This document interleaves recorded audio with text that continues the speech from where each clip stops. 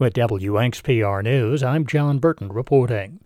Overcoming difficult life situations is not an easy task, and that road to resiliency looks different for everyone. George Cisneros was sexually assaulted as a child, suffered drug and alcohol addiction, and was sentenced to prison. After finding faith and connecting with his Potawatomi culture, Cisneros has turned his life around. He's now the Forest County Potawatomi Community Prevention Advocate. One way he helps others is by sharing his own story. I'm a true believer on we recover loudly so people don't have to suffer and die in silence. When I was growing up, everything was hush-hush, the drinking, the fighting, the sexual assaults on a reservation, anywhere, In my household, it was what happens here stays here. Cisneros and others will be sharing their stories during the Power of Resiliency event tonight at the Forest County Potawatomi Community Center. I hope people can get some kind of hope out of it and know that there's help out there. We have all the resources available for whatever anybody is struggling with in our community. The Power of Resiliency event is tonight at 5 p.m. Doors open at 4:30. The event is open to the public. Ages 13 and older are encouraged to attend. Wisconsin is helping out other states trying to rebuild a population of sturgeon. Members of the Wisconsin Sturgeon Program are shipping sturgeon eggs from the Badger State to the Peach State and others. Margaret Stadig is a Winnebago Lake sturgeon biologist. They'll collect eggs and they'll collect sperm or milk to fertilize their eggs, and then they'll drive them all the way back down to Georgia and Tennessee to raise little sturgeon, and then they kind of send them to the areas and locations that have rehabilitation programs. Wisconsin's sturgeon population wasn't always as good as it is today. A century ago, they were in trouble until stricter regulations were put in place.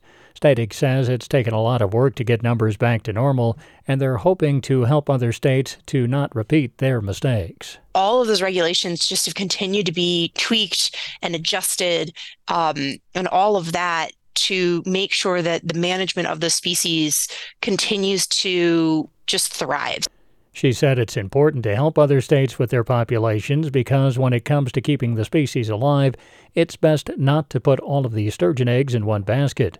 While Wisconsin's sturgeon population is strong, Static said it's important to keep other populations just as strong in case a natural disaster or disease hits a particular area.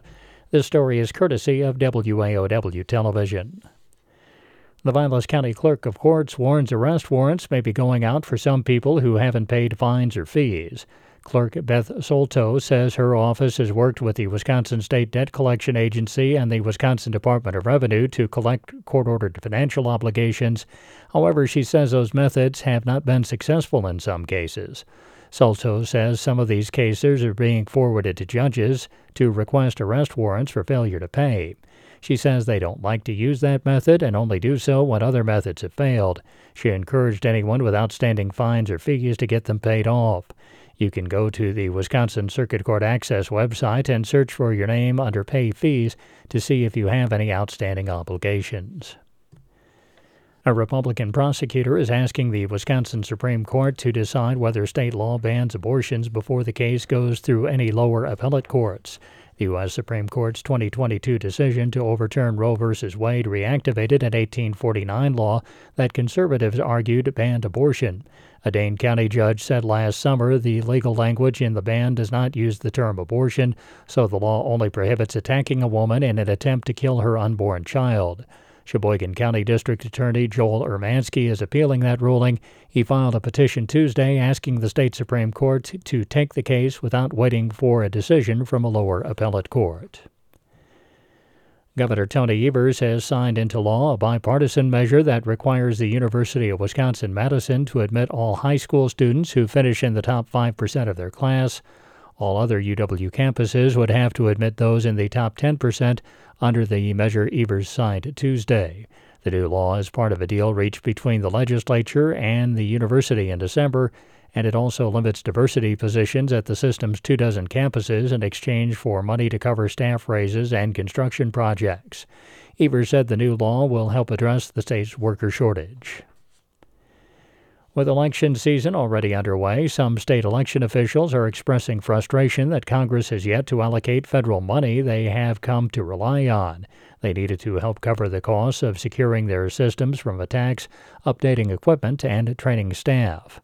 Wisconsin election officials have used previous federal money to provide grants to local election offices that have helped them to boost their technology support and training. They have also been able to buy new voting equipment and mail ballot envelopes, according to Megan Wolf, the nonpartisan administrator of the Wisconsin Elections Commission. Wisconsin is part of a movement to reduce livestock emissions by converting manure into energy sources. There are calls for a careful approach. Mike Moen explains. Anaerobic digesters create biogas by removing methane from livestock waste. The gas can then be used for electricity, heat, or vehicle fuel. Supporters say the process limits methane from reaching the atmosphere. The USDA's REAP program helps fund these projects on farms in Wisconsin and elsewhere. Andy Olson with the Environmental Law and Policy Center says the jury's still out on the effectiveness of digesters, and he urges the USDA to keep science in mind when considering these projects. There's how things work on paper, and then there's how things work on the ground. And there's a lot of space in between the two. Olson says the industry still needs to overcome challenges like methane leaks.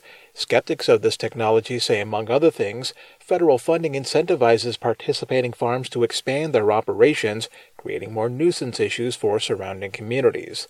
Still, Olson says the industry should be given time to address the shortcomings. I'm Mike Moen.